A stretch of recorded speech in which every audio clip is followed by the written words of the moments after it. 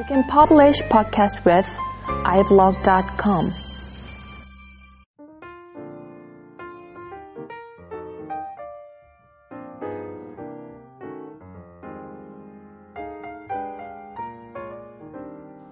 안녕하세요. BIM 다이제스트 98번째 시간입니다. 오늘은 지난번에 이어서 계속 영국 BIM에 관련된 이야기를 나눠보도록 하겠습니다.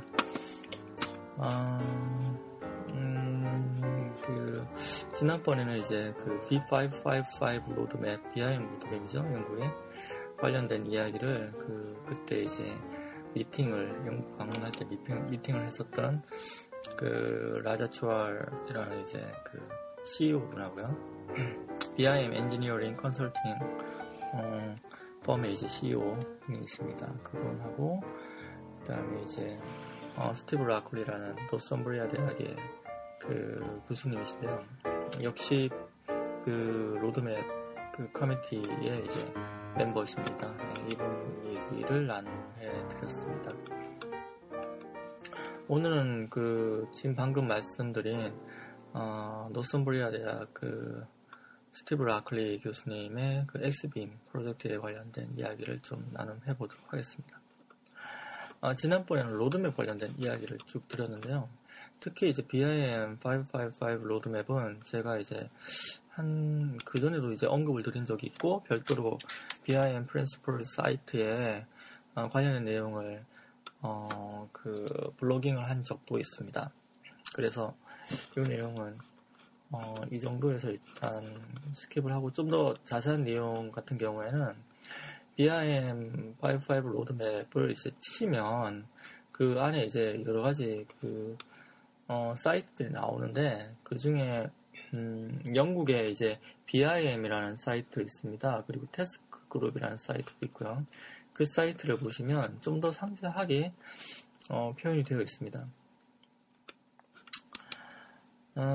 영국의 이제 BIM 기술 수준하고 관련해가지고 좀 알아보기 위해서 이분을 만났는데요. 이분을 특별하게 이제 만났던 이유는 실은 상당히 이제 독특하게 진행되고 있는 오픈소스 프로젝트가 있습니다. BIM 쪽에. 그게 엑스빔인데요. 그 오픈소스를 주도를 하고 계시는 분입니다. 그래서 이분은 이제 꼭 한번 만나봐야 되겠다는 생각을 했었습니다. 근데 이제 런던에서 한 4시간인가 5시간 거리에 있는 뉴캐슬이라는 지방에 있더라고요. 산업도시로 유명하다고 하는데, 저야 뭐 산업도시로 유명한 도시인지 뭐 별로 알 리가 없었어요. 영국에 이제 도착해서 알았고, 그리고 이제 곳까지 이제 가는데 상당히 고생을 많이 했었습니다. 뭐 얘기를 들어보니까 그게 이제 폭풍이 몰아치고 뭐 연착되고 뭐 이런 일도 발생을 했다고 하더라고요. 어쨌든 뭐 비가 오는데 뭐 무거운 캐리어 끌고 그까지 갔었는데, 한 4시간이라고 알았는데, 나중에 이제 실제로 가보니까 5시간 걸리고 6시간 걸리고 뭐 이런 식이었어요. 어찌됐든 이분을 이제 만나서는 상당히 반가웠고, 엑스빔 프로젝트 같은 경우에 이제 세계에서 매단되는 오픈소스 프로젝트, BIM 오픈소스 프로젝트인데, 특히 이제 정보의 재활용 쪽에 초점을 맞추고 있어서, 제가 이제 생각하고 있는 그런 어떤 방향성도 이제 좀 맞는 것 같고 해서 상당히 이제, 좋았죠. 엑스빔은 오픈소스이기 때문에 다운로드를 받으실 수 있습니다. 웹사이트에 들어가셔가지고 다운로드 하시면 소스 코드를 통째로 다 다운로드를 받고요. 이게 C샵으로 되어 있기 때문에 비주얼 스튜디오를 먼저 설치를 하시고요. 2010이나 2011 버전을 설치를 하시고 빌드를 하시면 거기에 이제 엑스빔 익스플로러라는 프로그램이 있습니다. 그게 이제 서브 프로젝트로 만들어지는데, 그 프로그램을 실행을 해보시면 IFC 뷰어가 뜹니다. 근데 이제 뭐 다른 IFC 뷰어도 꽤 있거든요. 제가 예전에 만든 것도 있거든요. 그거는 거의 아주 옛날에 그냥 IFC가 뭐 어떤 식으로 이제 구조가 되어 있는지 정도 확인하는 정도로 만든 건데, 어찌됐든 비교는 안 되죠. 하여튼 훨씬 더 좋습니다. 멀티 스레딩 기법을 사용을 해서 그 IFC 파일이 이제 큰 경우에도 다 로딩이 돼야지 볼 수 있는 게 아니고 로딩 되면서 이제 하나하나 그 IFC의 엘리먼트를 하나하나 보여줍니다. 뭐 그런 식으로 되어 있고 대용량 처리도 되어 있고 그다음에 이제 로딩된 다음에 XBIM이라는 파일로 이제 저장이 되죠. 그게 일종의 이제 캐시 파일 같은 그런 컨셉으로 이제 동작을 하는데 다음에 해당 회원 파일을 로딩할 때는 상당히 빠르게 로딩이 됩니다. XBIM 파일을 바로 로딩을 하거든요.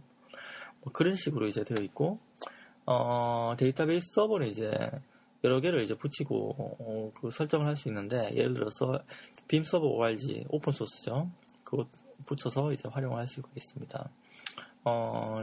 그리고 뭐 건설 뭐 부재 정보 분류 같은 그런 어떤 것을 하기 위한 어떤 스크립트 같은 것도 지원을 하고요. 일종의 플랫폼 같이 그렇게 동작을 하는 게 꽤 있습니다. 그리고 FMEM 쪽을 이제 좀 나름대로 포커스를 하고 있다고 얘기를 하시더라고요. 그 엑스빔 쪽에 들어가 보시면 상당히 많은 그 오픈소스 기여자 분들이 이제 주르륵 뜹니다. 그래서 각자 이제 맡은 역할로 이제 그 오픈소스를 프로그램을 하고 있는 거고요. 건축이나 아니면 건설 쪽에 뭐 아니면 이제 컴퓨터 사이언스 쪽에 그 관련된 연구자분들이 많이 참여를 하고 있습니다.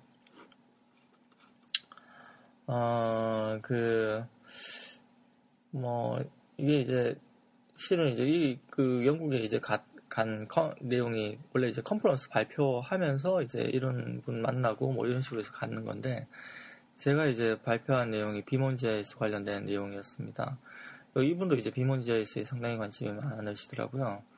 그 관심이 많은 이유가, 뭐 그런 거였죠. 그러니까 시설물이라든지 에너지 관리를 도시 차원에서 하려고 할 때 BIM 건물 한 채로만 이제 어렵잖아요. 예전에 이제 그 말씀드린 그 오노마 시스템 같은 그런 컨셉으로 동작이 돼야 되는데 아직까지 오노마 시스템은 어쨌든 상용이고 그 다음에 그 구글 얼스 위에 올라가죠. 구글 얼스는 맵이 라이센스 피가 있습니다. 얼마 전까지 무료였는데 최근에 이제 유료로 바뀌었는 걸로 알고 있습니다. 그 상업적으로 활용할 때 그 맵 사용 비용을 내야 되는 걸로 알고 있는데 혹시 제가 잘못 알고 있다라고 하면 알려주시면 감사드리겠습니다. 뭐 하여튼 그런 이유가 있고요. 그 다음에 이제 프라이빗 시스템을 구현하기가 어렵습니다. 아무래도 이제 클라우드로 이제 오픈 클라우드 시스템으로 뜨고 있잖아요. 구글 얼스가. 그래서 그런지 좀 프라이빗 특히 이제 공공 쪽 같은 경우나 어떤 민간 캠퍼스 같은 경우에는 프라이빗 클라우드 시스템으로 구축이 되어야 되겠죠. 그런 등등의 이유로 관심을 많이 가지고 있었습니다. 그리고 뭐 가시화 속도가 상당히 이제 빨랐고 품질 검증 같은 것도 지원을 하려고 노력을 하고 있었고 뭐 등등 많은 노력을 하고 있었습니다.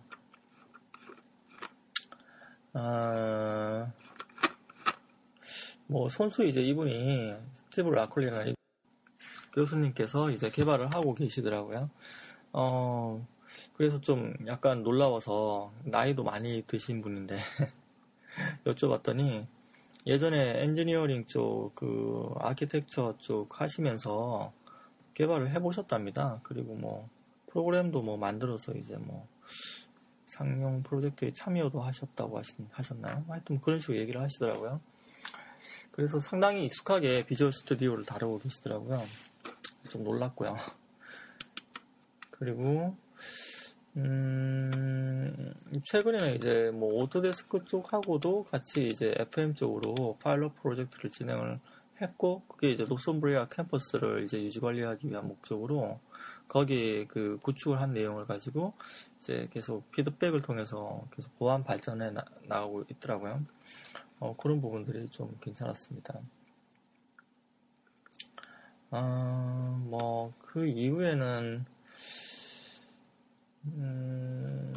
이제 저도 이제 엑스빔을 이제 별도로 한번 역공학을 한번 해봤었는데 상당히 좀 뭐라고 해야 되나요? 그 개발 생산성에 포커스를 맞춰서 만들어져 있어서 그런지 데이터 소스를 어떤 컴포넌트에 할당을 하면 그 내부적으로 이제 이터레이터라는 그 인터페이스를 통해서 각각에 대한 그 데이터 컨테이너에 대한 요소를 다 열거를 해서 뭐 드롭박스라든지 리스트박스라든지 아니면 그 스프레드시트에 자동으로 뿌려준다든지 이런 부분들이 상당히 좀 잘 돼 있다고 해야 되나요? 노력을 많이 한 것 같고요. 좀 소프트웨어 쪽의 아키텍처를 아시는 분이 먼저 이걸 개발을 하지 않았나라는 생각까지 들 정도로 모듈화가 잘 되어 있었습니다. 그리고 웹에 좀 관심을 두고 있지 않나라는 생각이 좀 들었습니다. 아무래도 이제 C# 단넷 기반으로 이제 올라가기가 쉽거든요. 이렇게 되면. 그러면 이제 외부로 어떤 그 BIM의 어떤 객체를 가시화를 시켜둔다든지 객체 정보를 뽑아낸다든지 이런 것들을 하기가 쉽겠죠. 그래서 그런 느낌을 좀 많이 받았습니다.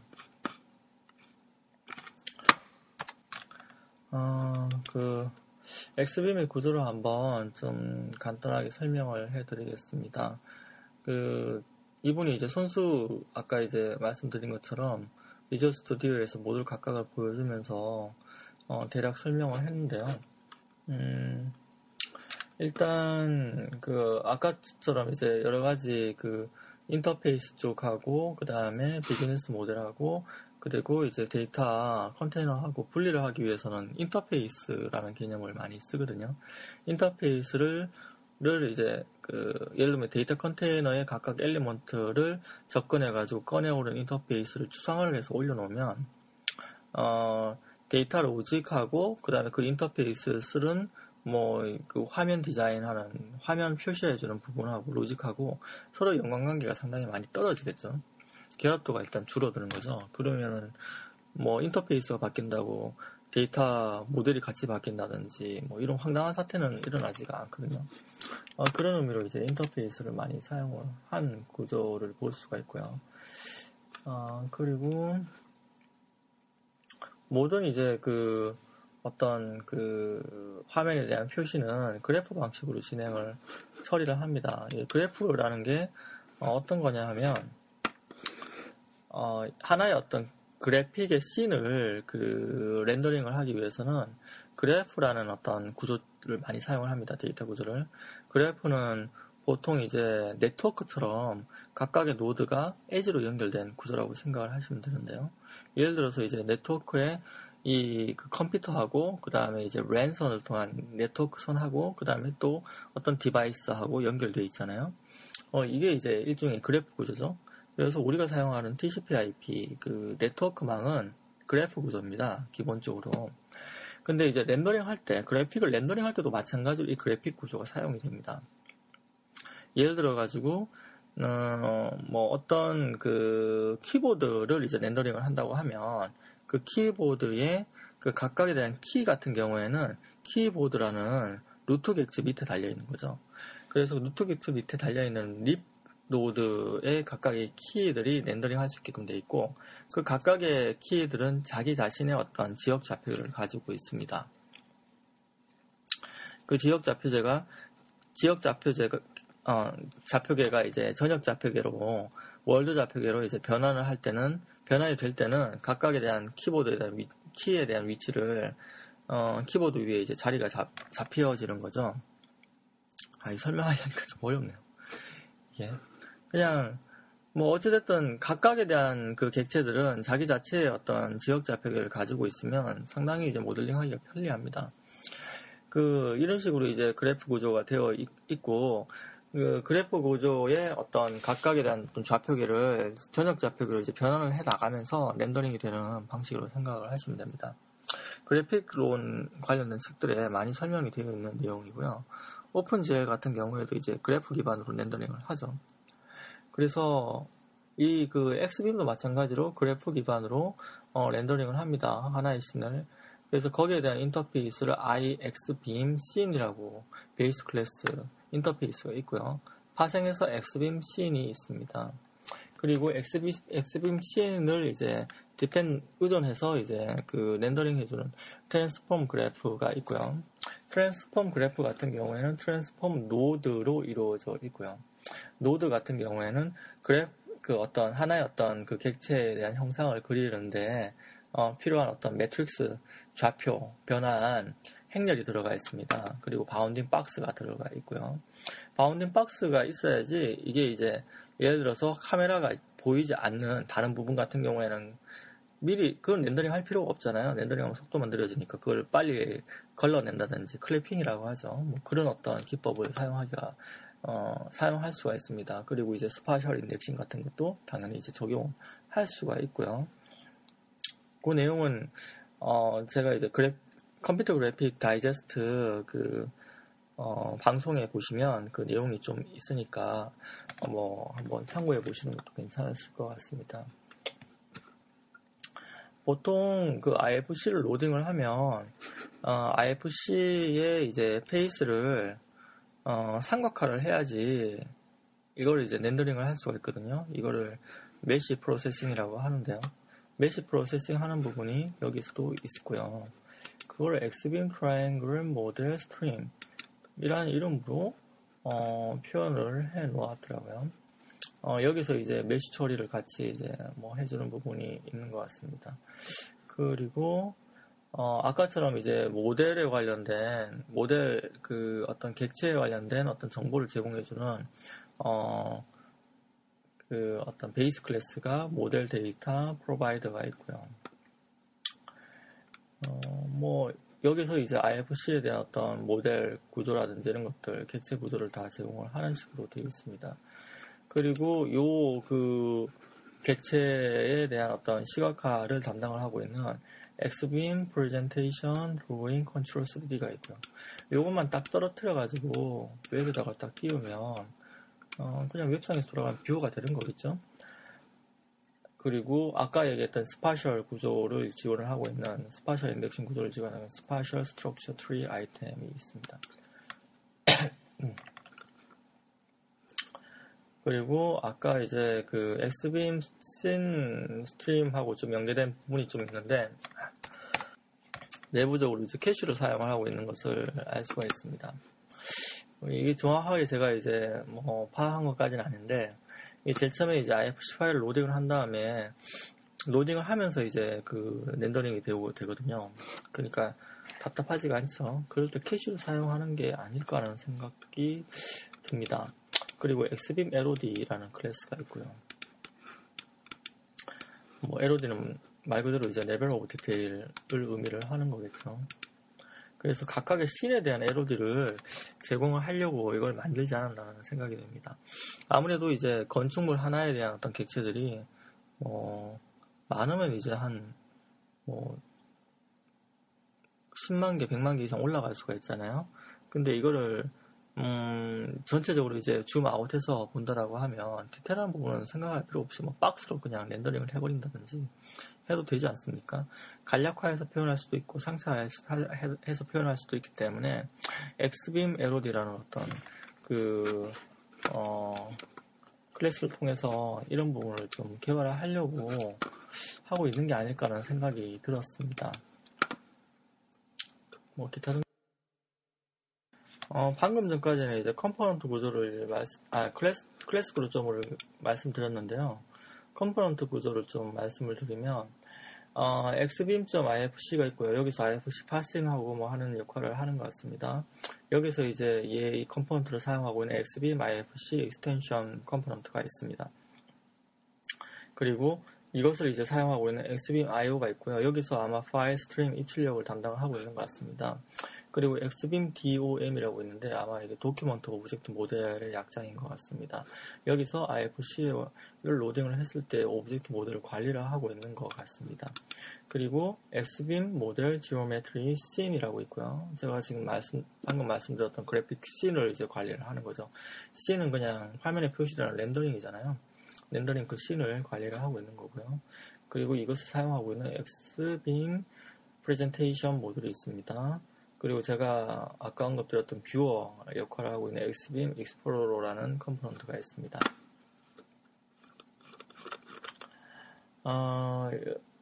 Xbeam 이용해서 이제 파일을 한번 로딩을 해보는 예제가 그 안에 보면 나와 있는데요.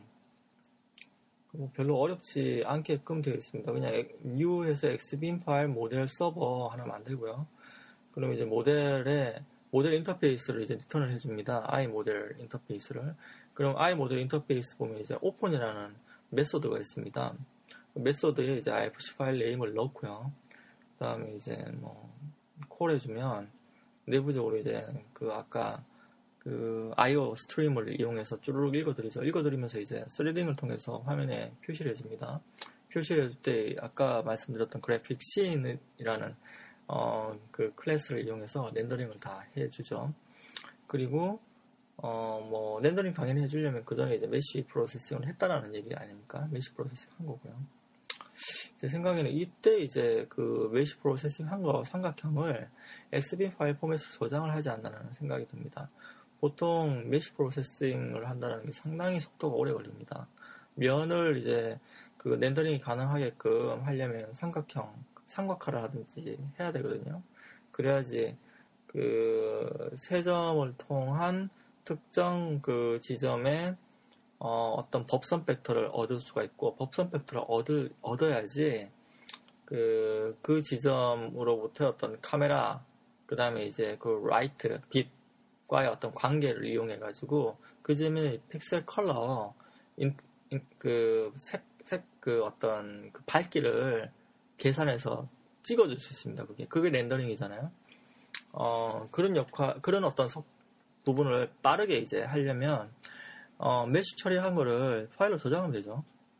그게 아마 XBeam 파일 포맷이 아닐까라는 생각이 듭니다.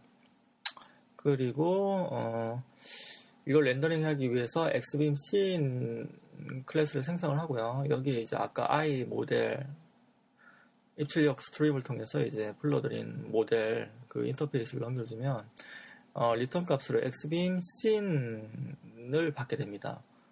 이거를 이제 모델 프로바이더의 씬에 이제 할당을 해주면, 아까 이제 3D 드로잉 컨트롤 클래스 있었잖아요. 거기 이제 할당을 해주면, 걔가 이제 내부적으로 윈도우 핸들을 가지고 있고, 윈도우 핸들만 가지고 있으면, 운영체제 윈도우 핸들이죠. 특정 윈도우에, 렌더링을 할 수 있거든요. 컬러를 입혀가지고 3D 모델링 렌더를 이렇게 걸 수가 있거든요.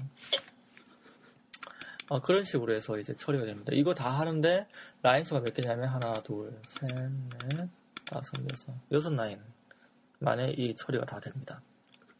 상당히 이제 아키텍처가 좀 심플하게 되어 있다는, 그러니까 좀 생산성을 높이도록 아키텍처가 구성이 되어 있다는 걸 제가 아까 말씀드린 게 요거를 언급을 드린 거고요. 실제로 이제 소스 안의 내용은 상당히 복잡하게 되어 있습니다. 어쨌든 밖에서 활용할 때는 이 정도 라인으로 IFC를 불러들여서 메쉬 처리까지 하고 렌더링까지 해버린다라고 하면 훌륭하죠. 내용이. 예, 오늘은 요 정도까지 하도록 하겠습니다. XBeam 관련된 내용이 좀 많아서 다 얘기해 드리기가 좀 어렵네요. 다음 시간에 좀 더 연계해서 하든지 하도록 하겠습니다. 예, 오늘 요 정도까지 하고요. 이번에 그리고 이제 BIM 학회 행사 있었잖아요. 그 내용도 좀 정리를 해서 또 말씀드리도록 하겠습니다. 이번에 컨텐츠가 상당히 이제 좋았던 것 같아요. 그래서 평소에 이제 들어보지 못했던 내용으로 발표를 많이 해주셔가지고 발표하시는 분들한테 이제 상당히 이제 고마운 마음이 이제 들더라고요. 이게 이쪽 재탕 3탕으로 발표하는 경우가 많잖아요, 실은. 하여튼 발표하는 게 쉽지는 않거든요. PPT 작성해야지, 리허설 해야지, 신경 써야지, 참 발표 당일까지 참 머리 아픈 부분들이 많은데 많이 노력해 주시는 게 보이더라고요. 좋은 얘기 많이 들었고 그 내용을 다시 정리해서 말씀을 드리도록 하겠습니다. 그리고 그 전에 이제 빌링 스마트 협회에서도 있었죠. 그 내용도 이제 지금 캠코더로 쌓여 있는데 그것도 이제 정리해서 드리려고 하고요. 그리고 컨퍼런스 발표 갔다 왔을 때 이제 컴VR에 관련된 내용도 마찬가지 정리해서 이제 말씀을 드리도록 하겠습니다. 이렇게까지만 쭉 하면 2014년도 BIM 다이제스트는 아마 거의 다 찰 것 같다는 생각이 드네요. 마음이 좀 편해지네요. 콘텐츠가 좀 있어서. 예, 오늘 요 정도까지 하도록 하고요. 다음에 좀 더 재밌는 이야기를 가지고 찾아뵙도록 하겠습니다. 예, 감사합니다.